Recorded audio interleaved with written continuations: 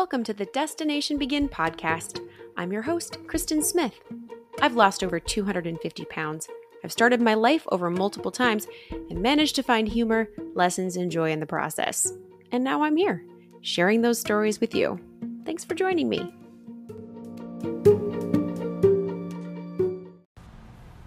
Hi. Welcome to the podcast. I have a guest again today. This is getting to be a thing. I have Sarah Curry with me. She is my friend and a coach in our boot camp and a coach at the Carillon where I used to work and an amazing human being and my friend. So welcome, Sarah. Thank you. Sarah's here to talk about her life and her relationship with, I don't know what we say, relationship with food, your body, your history with eating and food and your body. Exactly. So Sarah brought this up because she's been listening to the podcast and she knows my story and said, hey, I think this would be a great conversation to have on the podcast. I agreed. And so it's kind of a part of a series. We had an episode with Paige talking about her history overcoming bulimia and anorexia. And we've talked a lot, obviously, about obesity and losing weight in this podcast. And so I think it's important to talk about relationship with food and body, whether it manifests in an eating disorder of eating too much or eating too little or binging and gaining weight or binging and feeling shame or binging and purging or any of all of those things. So just a reminder that we're going to be talking candidly, and if there's anything here that might trigger you based on the topic, I suggest that you potentially don't listen to this podcast or listen knowing that we will be talking about things that may be very triggering. So all right, so I'm going to just let Sarah chat. I just kind of want to have a candid conversation so you all can get to know her story at the same time that I do. So, Sarah, why don't you tell us a little bit about, your life now and how we got to know each other, and then we'll kind of dig in. Sure. So I became a personal trainer back in 2000 when I moved to Miami. I'm from Texas. Oh, yeah, we should start there. Where are you from? Yeah. So I came here in 2000.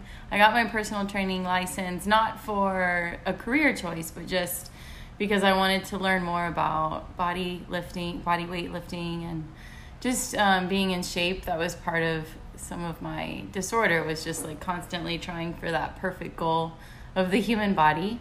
And I was into it, but I didn't see that as a career source for me, and I became a public school teacher, and I taught school for 10 years. And in 2015 I took a leave of absence and I started working at a hotel called the Carillon, and I started with one yoga class, and now I have many more classes and personal training clients, and I found a passion of sharing fitness with others and just making that my career now. So it's kind of a little about me. And I met Sarah when I started working at the Carillon, but I heard of Sarah because my very first boot camp member, Javier, when I was telling him I needed more coaches, he said, he got me hooked up to work at the Carillon. And then he said, Sarah is a really great instructor there. I bet she would be so great here in boot camp. And so I asked her when I met her, and she was fully booked. She didn't have time to work in the boot camp. And then I don't remember what happened, but one day she said, I'm free. I could coach for you. And I feel like it was such a coup because I think you're the most popular teacher at the Carillon. You've been there the longest? No. Almost? No. I've been there 7 years. But very, very popular, very, very good instructor. I feel like of all of the people that we could have tapped from around here, we won. And other members feel that way too. So Sarah's our coach on Mondays, part of the team. And then, just became a big part of the boot camp community, which is really fun. I love it. So talk a little bit about why we're having this conversation. You talk about your passion for fitness. So how did that start, and start from the beginning? Sure. So I left school. I graduated high school at 18, and then I went to a school with none of my friends. I just wanted to get away from home. A lot of my friends were staying nearby, so they would commute to school, or they would, they didn't move far away. And I wanted to move far away from my house, just so I could have some independence, because I'm an only child and my mom really like, you know, kind of sheltered me. So I kind of wanted to spread my wings a little bit. So I moved to a school in East Texas that was 3 hours away from my home. So it was close enough that I could drive home on the weekends. But I still, you know, could have my independence. I lived in the dorm. I had like, you know, a roommate. We lived in a tower with 1,000 girls. Ooh. And they used to call it the double Ds. Oh my gosh. Because it was just so many women. It was all of us. And of course you all become friends with the people that you live next door to. Because all your doors are open and we're always running in and out of each other's rooms and doing laundry and like, you know, grabbing a bite to eat and studying together and doing Taebo together. We would put on the Taebo tapes and, you know, we were just always together. You know, you always have instant friends when you're in the dorm. It sounds so fun. It was really fun. I want to do that now. And so when I got there, one of my roommates, Natasha, she was into weightlifting. And so she took me to the gym. I had no idea. I just did cardio. You know, and I was a soccer player in high school and dance. So I come to college and I already know that you typically gain weight when you move away from home because you're not used to, you know, your mom's cooking. So, yeah. You know, what were we eating? Ramen noodles, Taco Bell, like cheap food, like whatever we could, you know, whatever money we could scrounge up, we were buying fast food or a lot of ramen noodles. We had those little hot pots. And I was determined not to gain the freshman 15. I knew I didn't want to gain, like, I was 120 pounds when I graduated high school, and that was like a good weight on me. I'm 5'3", and I have a muscular build. And yeah, it was like a healthy weight at 120, and I just didn't want to gain weight. I just liked the way I looked. And so my friend Natasha, she started teaching me how to go to the gym, and we would just do like lift some weights and nothing, you know, crazy. We would look through the Shape magazines or the Self magazines and like look at what the exercises they're modeling and just try to emulate those. Like that's literally how we would work out. Wow. I always wondered who did those workouts in those magazines. Me. There you go. College girls. And then it became an obsession, you know, so I started just like doing it innocently, and then it was like, oh, I want to look like these girls in the magazines. And then I started taking Ripped Fuel, which you can get at like GNC's, and it would just give you like a bunch of like caffeine and make you like want to work out and suppress your appetite. So I was like Rip Fueling, I was Diet Coking, I was like smoking cigarettes, just everything to like suppress my appetite. Wow. And then I started like counting calories. And I went and bought like a book of all the basic foods from like the fast food chains, like how much each item has in, you know, calories. And so then I became aware of like the calories and the fat. And I was like, oh, I think I should only eat 1,000 calories a day. That sounds like a good round number. I had no idea. Like I just kind of just threw something out there. I was like, 1,000 calories a day sounds like what I should be trying to reach for. So I would count calories, and I had a food journal, and, you know, I would really do like low fat stuff, like, you know, oatmeal for breakfast, like a veggie burger. I was constantly hungry because I'm just eating fluff. Like none of that stuff has any nutrients in it. Yeah. You know, so I was always hungry, and I would suppress my appetite by working out or drinking Diet Coke or smoking cigarettes. Wow. Like I just wasn't eating really. I was eating very little. And I remember coming home for Easter to visit my mom, and she looked at me and she started crying. Oh, wow. And that was like an aha moment. She was like, Sarah, you've taken this dieting too far. You know, you look really thin. You look really, like, not healthy. And I didn't like seeing my mom cry. And that was kind of like, oh, okay, maybe I am taking this a little too far. So when I went back to school, I saw a nutritionist there, and she, you know, told me to bring my calories up to 2,000. I'm like, whoa. And this was all your freshman year. So like you went to school. This was now my sophomore year. Okay. So the sophomore year is a year and a half. A year and a half. So like, yeah, when I started dieting too much. And the nutritionist just said, bring it up to 2,000. I'm like, yeah, right. So that didn't work. She's just throwing out a number. She didn't explain why I needed to do that, or just double what you were eating. Just double what you're eating. And so that did nothing for me. And my dad gave me the opportunity to switch schools to an out-of-state school. So he said, if you show me the first 2 years of college that you're not going to just screw off and not pay attention to your education, then I will support you in going to an out-of-state school of your choice after your first 2 years of college. Nice. And so we did a little trip to Miami. That's how you got here? And I stayed at the Fountain Blue. Ooh. And we toured FIU campus, and it's on the bay. And, so pretty. I was like, wait, you're telling me I can go to school here at FIU and then I can come home and go to the beach? Like, yes. Yeah. Sign me up. Yay. It is that magical here in Miami. I don't know why the whole world isn't here, but I don't want them to come here and be too busy.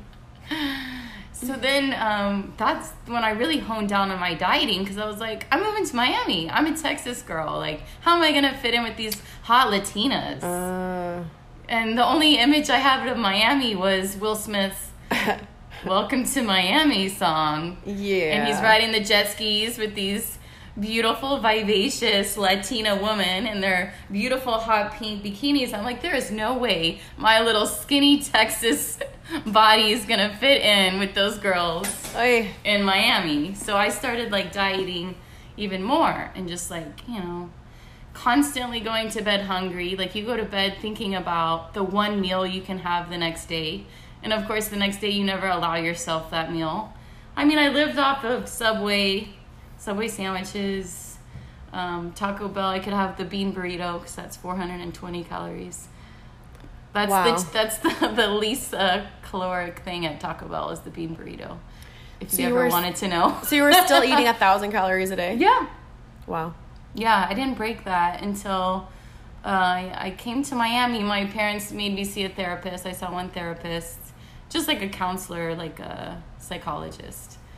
And she was pretty much blaming my parents, saying that because she could see, they were bickering or arguing or something, and she was like, I think Sarah's the one that's keeping you two together, and you're putting a lot of pressure on Sarah. And so she feels like the only thing that she can control is her food. And so they were kind of blaming it on them. Was that true, or do you feel like psychologically that was true? I mean, I don't feel psychologically that was true. I mean, and also my mom was obese. She was very much overweight for all of my life. And so they also said that maybe I was afraid to become that or turn into that.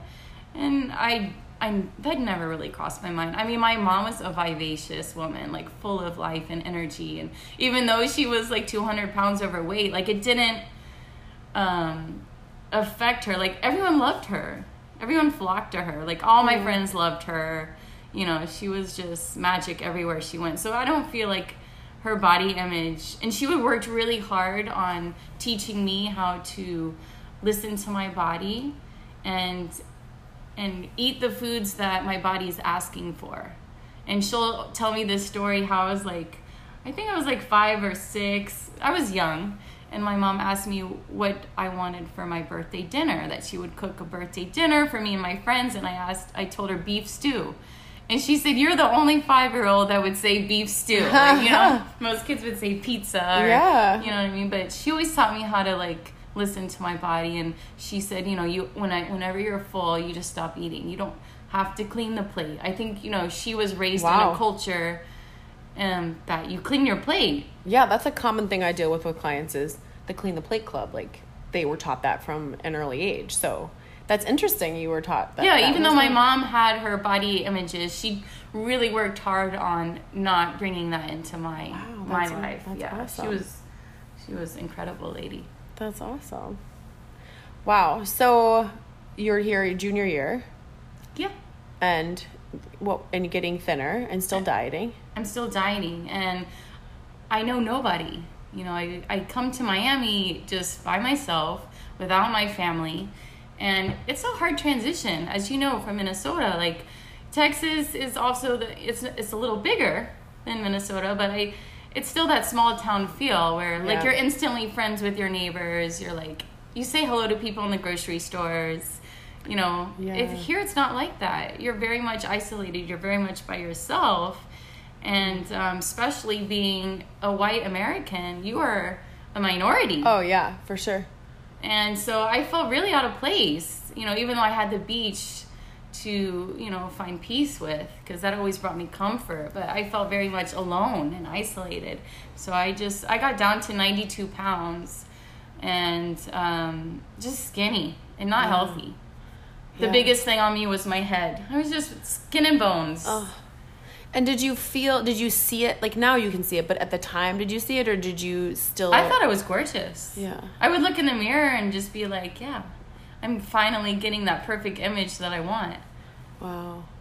And did you ever stop dieting? Did you get to a point where you were trying to maintain that, or were you always like a little more, a little more, a little more? When I was at 92 pounds, I was like, I think that's good enough. Wow. And I was just needed to maintain. Wow. So what was your energy level like at 92 pounds? Because you're an active person now, and if you were working out, how did you handle all of that? I still had plenty of energy. I don't remember like not being like full of energy. I still had a lot of energy. I just channeled it. I just would put the food out of my mind, like just stop thinking about it and, you know, work out, or I was working. Wow. So in school, working out, 92 pounds. Yeah. Holy buckets. Wow. So how long when was your turning point? I mean, that's a long time to be dieting. It took until I was about 23. So graduated college.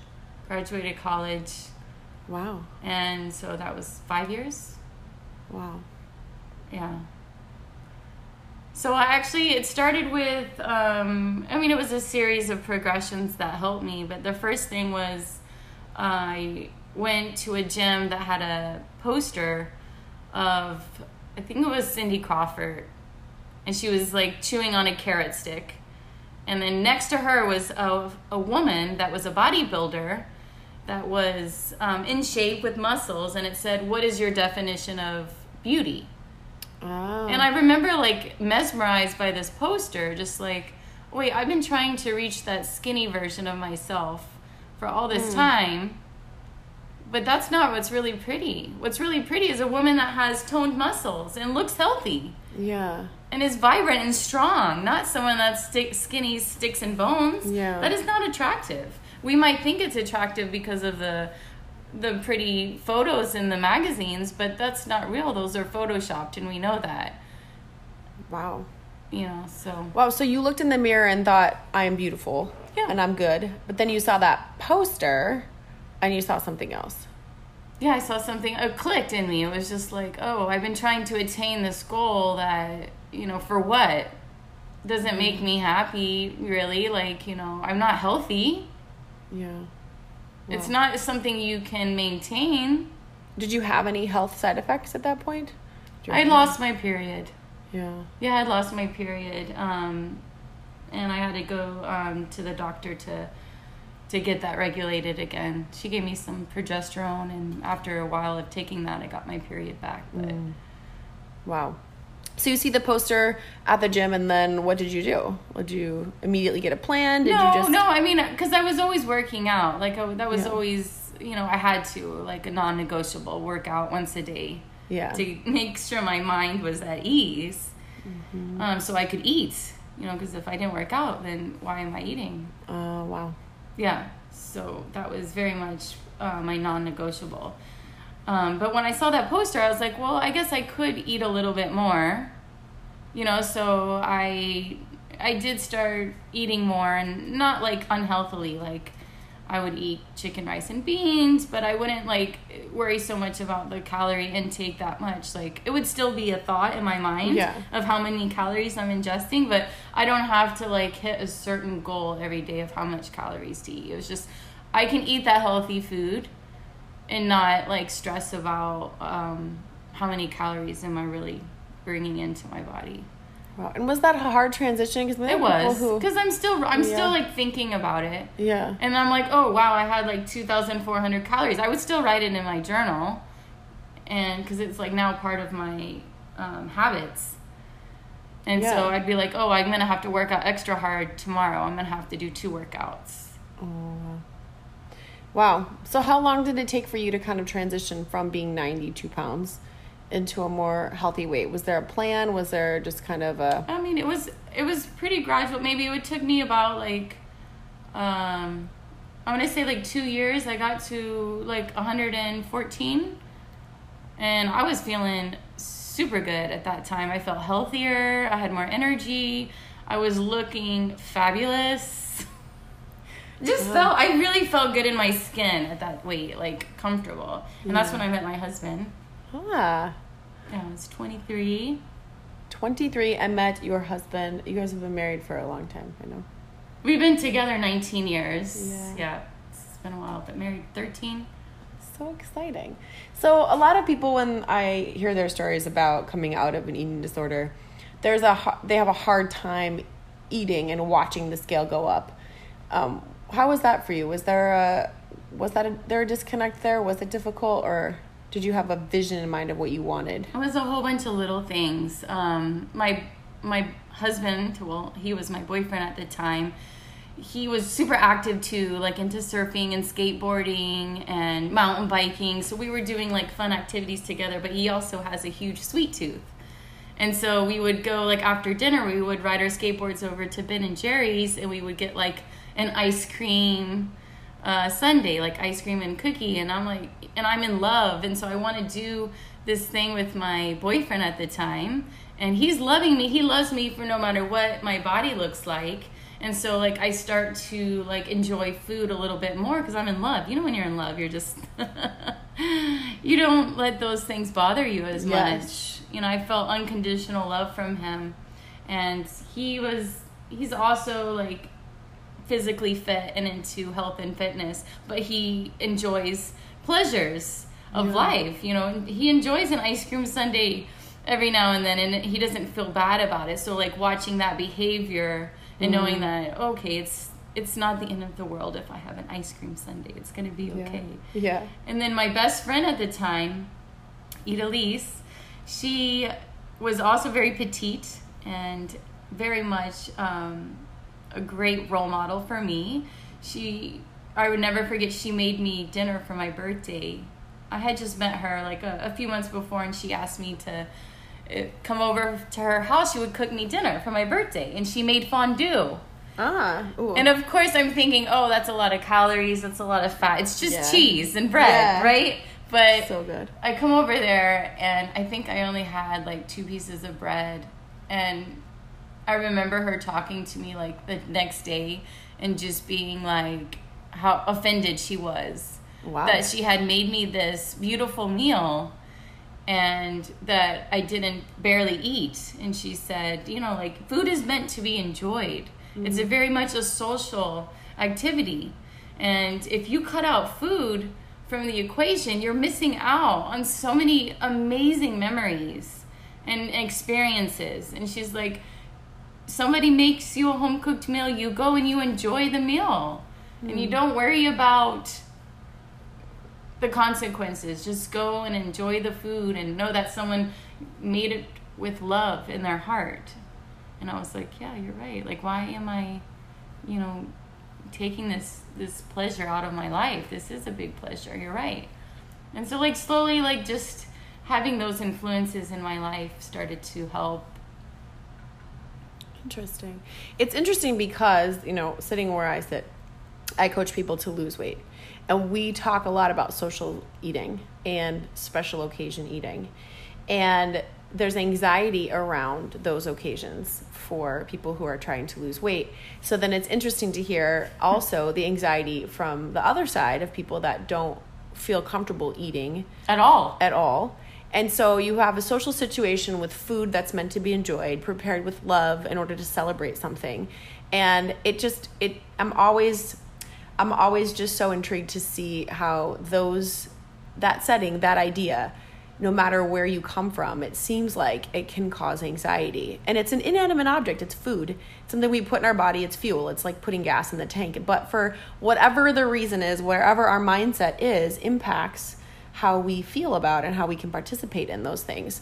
So it's almost like everyone has to come up with the thought process that makes the food and the food occasions a healthy thing, instead of, an anxiety-filled thing to deal with, a stressful thing. People say, I got to go to this party. I don't know what to do.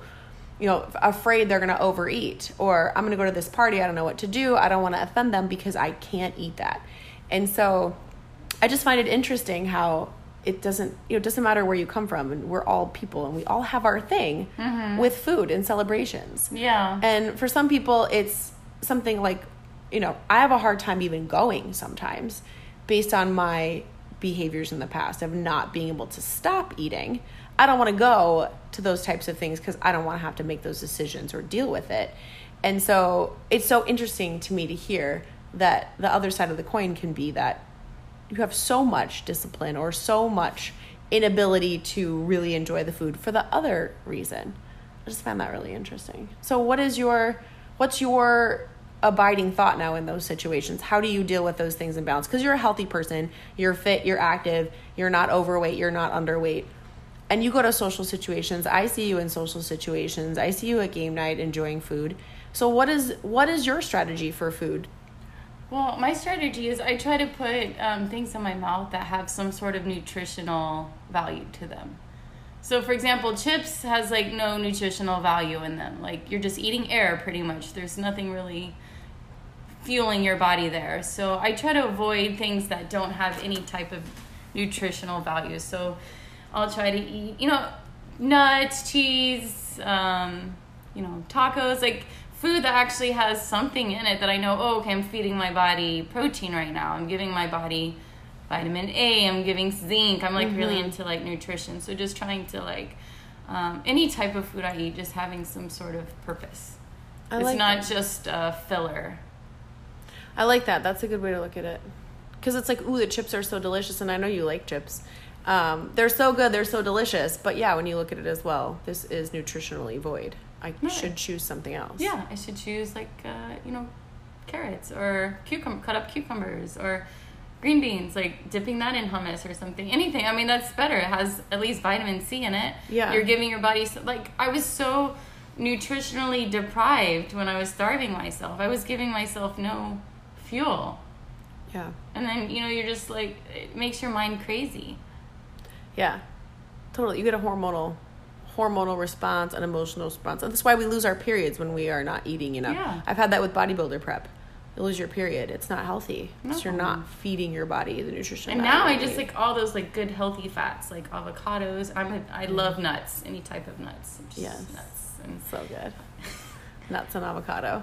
So then when there is a situation with non-nutritious food like cake and birthdays and all of those things, maybe it's helpful that you were taught to stop eating when you were full and you don't have to clean your plate. But how do you handle those types of things? Does that ever rear its ugly head as far as the idea of weight gain? Or no, because I have a good portion control because of all my calorie counting. I know like one piece of cake looks like this, not like this. Yeah. Yeah, a piece of cake, it's like the size of a puzzle piece essentially. Yeah. But 200 calories like this, little square. A little square. It's a teeny square. But you go to like Cheesecake Factory and it's like a quarter of a cake. Yeah, so right? that's It's too much. Portion sizes, yeah. And I still do portion sizes with pretty much a lot of things. Like if I'm gonna have cereal, I'm measuring a cup of cereal because it's so easy to just fill your bowl with cereal. Well, that could be like 4 cups of cereal if you're not careful. Totally.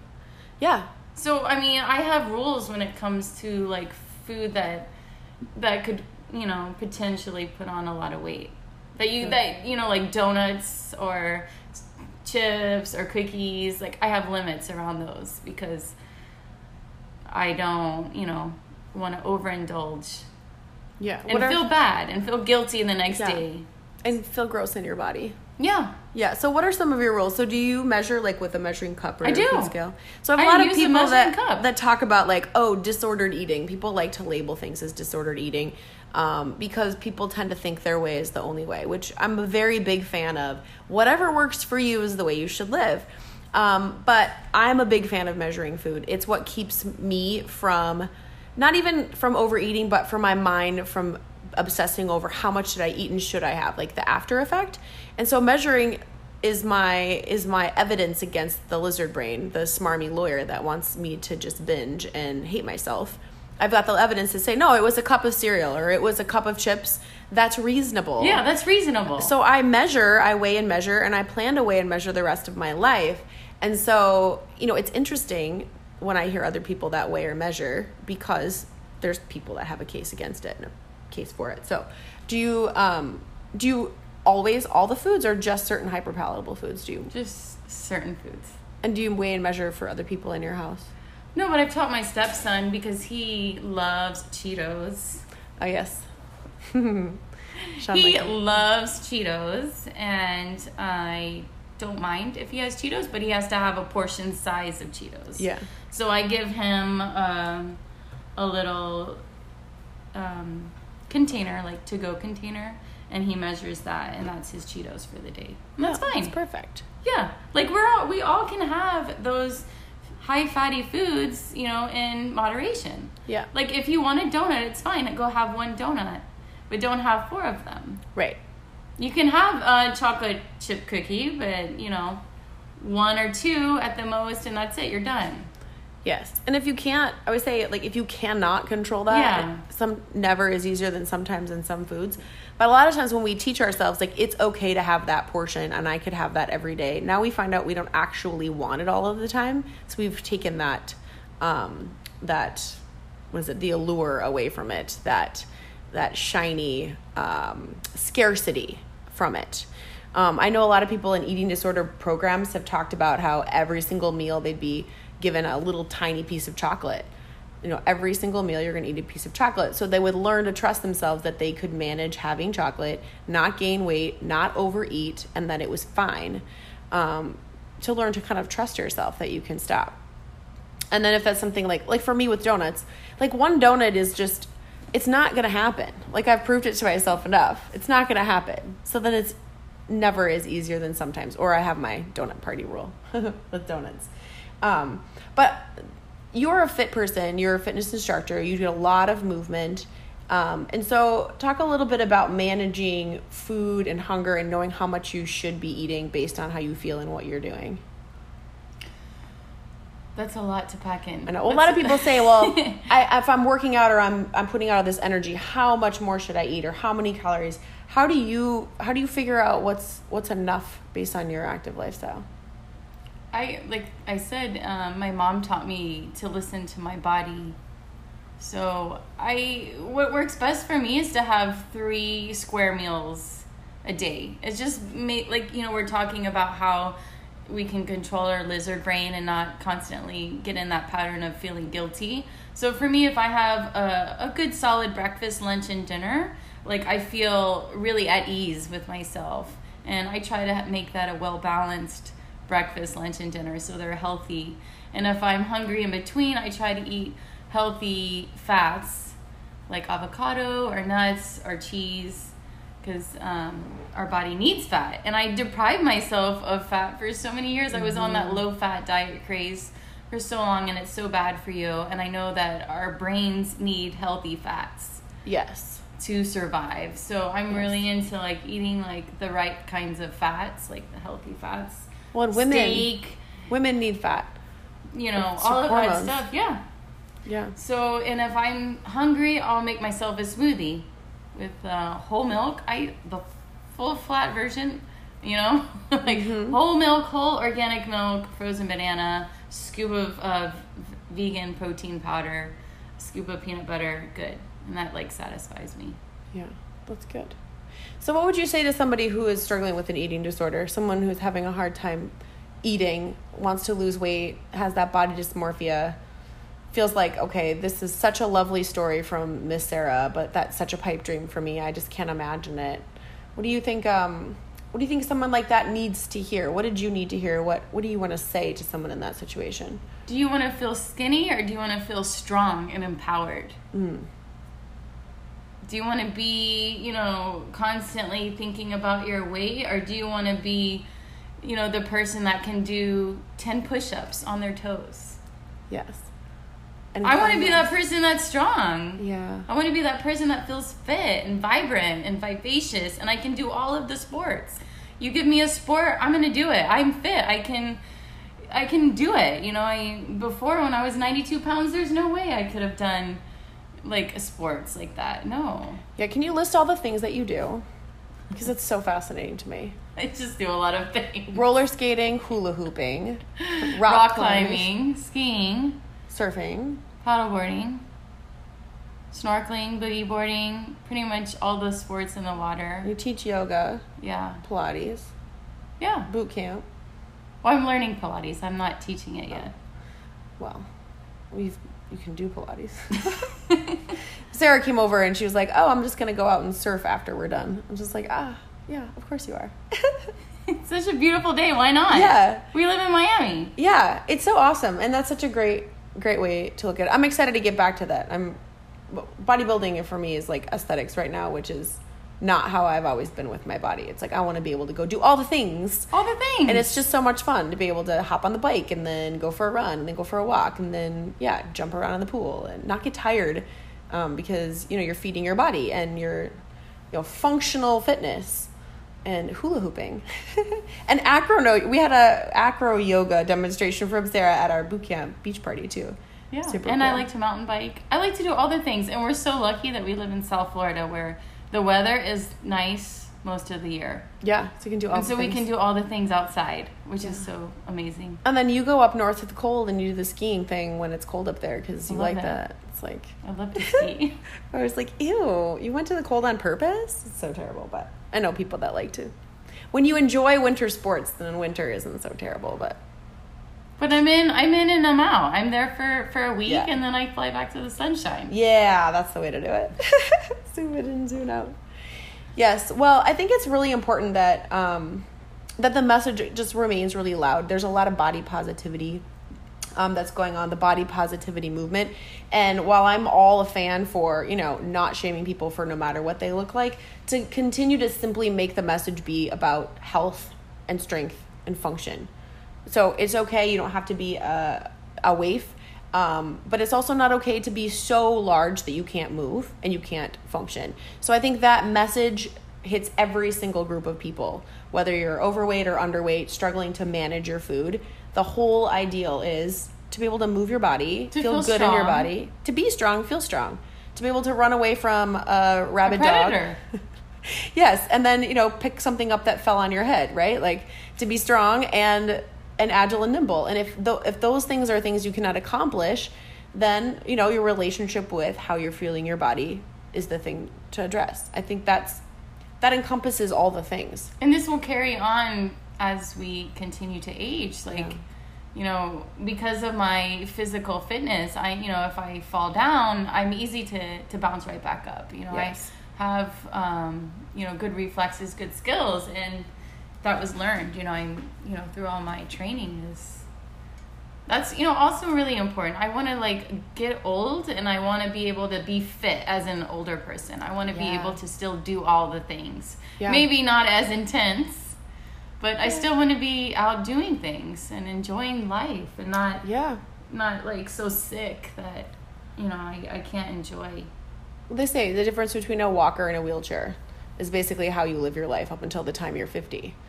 So, in the nursing home, there are people who are bedridden, people who are in wheelchairs, and people who are in walkers. And all things remaining equal, it's typically the people that are active and engaged in life, their whole young life, that end up as an older person being able to still take care of themselves, still have balance, still have agility and independence. I want to be independent when I'm old, that's the thing that I think about with movement, is to be independent, to be able to bend down and tie my own shoes as long as I can and cut my own toenails and reach up to the top of a shelf. Be an active member of society. Yeah, and be able to go somewhere. So, it's not just about the aesthetics and fitting into the Not anymore. into the things.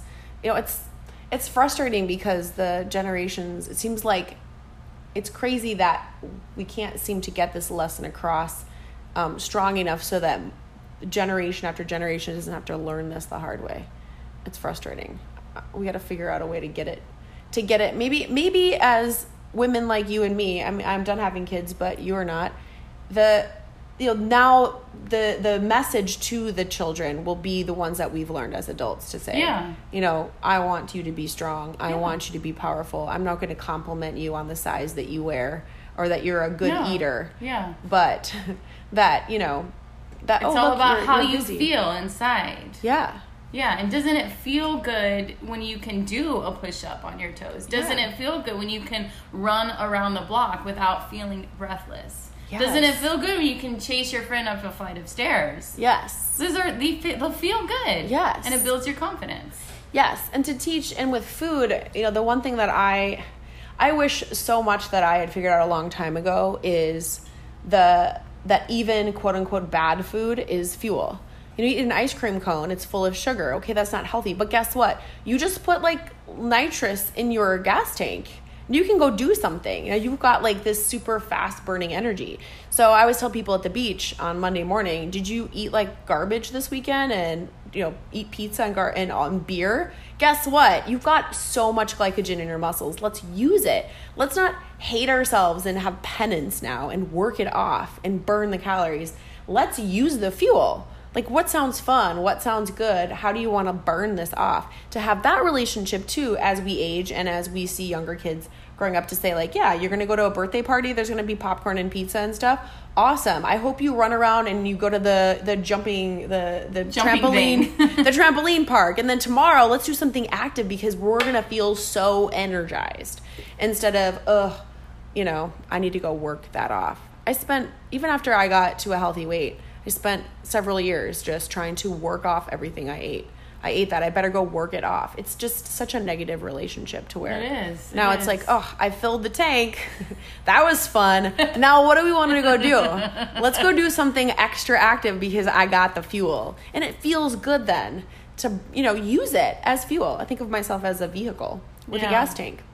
And normally we want to put really good fuel in there. Right. But if we put rocket fuel in there in the form of donuts, that's really what it is. You get all of these giant insulin response. Guess what? That's energy. It's ready to go. So that's how I look at it. No, so, that's how I look at it now too. Yeah, it's good. It's a way healthier state of mind. Yes, for sure. And, it's good. When Sean has his bowl of Cheetos, then there you go. Here's your rocket fuel. That's so fun. Well, thanks for sharing your story and being so candid. Yeah. I hope that the more that people hear about other people's stories, the more that we realize that we are all the same. It's so easy to see people walking down the street that look fit and healthy and just imagine they've never struggled. That's been a big eye-opener for me just being in the fitness world, is I see people and they walk into my class and I assume that, they look like they've been working out forever. I find out, no, they're new to it. Or they've struggled with something, or they've just overcome something really difficult. And, walking around, I would never imagine that you used to be 92 pounds and struggled eating because you're strong, fit, and you do 900 sports. And people that meet me, people say to me, you must have always been fit. They have no idea I used to be 400 pounds. So to know that we all have a history and none of us get out of this unscathed. So to share our story, it normalizes all of us, and I think it empowers all of us. So thanks for sharing. You're welcome. I hope this can help somebody. Yes. So that's Sarah. You can follow her on Instagram. I'll make sure to post that in the podcast notes because she posts really cool motivational content and really interesting, hula hooping and Pilates. And you did a mommy and me session the other day at the Carillon. It was so cute to teach. I love that, teaching kids young. It was breath work. Breath work. So fun. Yeah. And Sarah's learning sound bath. Sound healing. I'm doing all the things. All the things. It's so cool. I tell you, we get one big life, one big beautiful life. You may enjoy it. Things. Awesome. All right, that's all we have for you. Thanks for being here. Thank you. Okay. I never know how to end these. We'll just end it.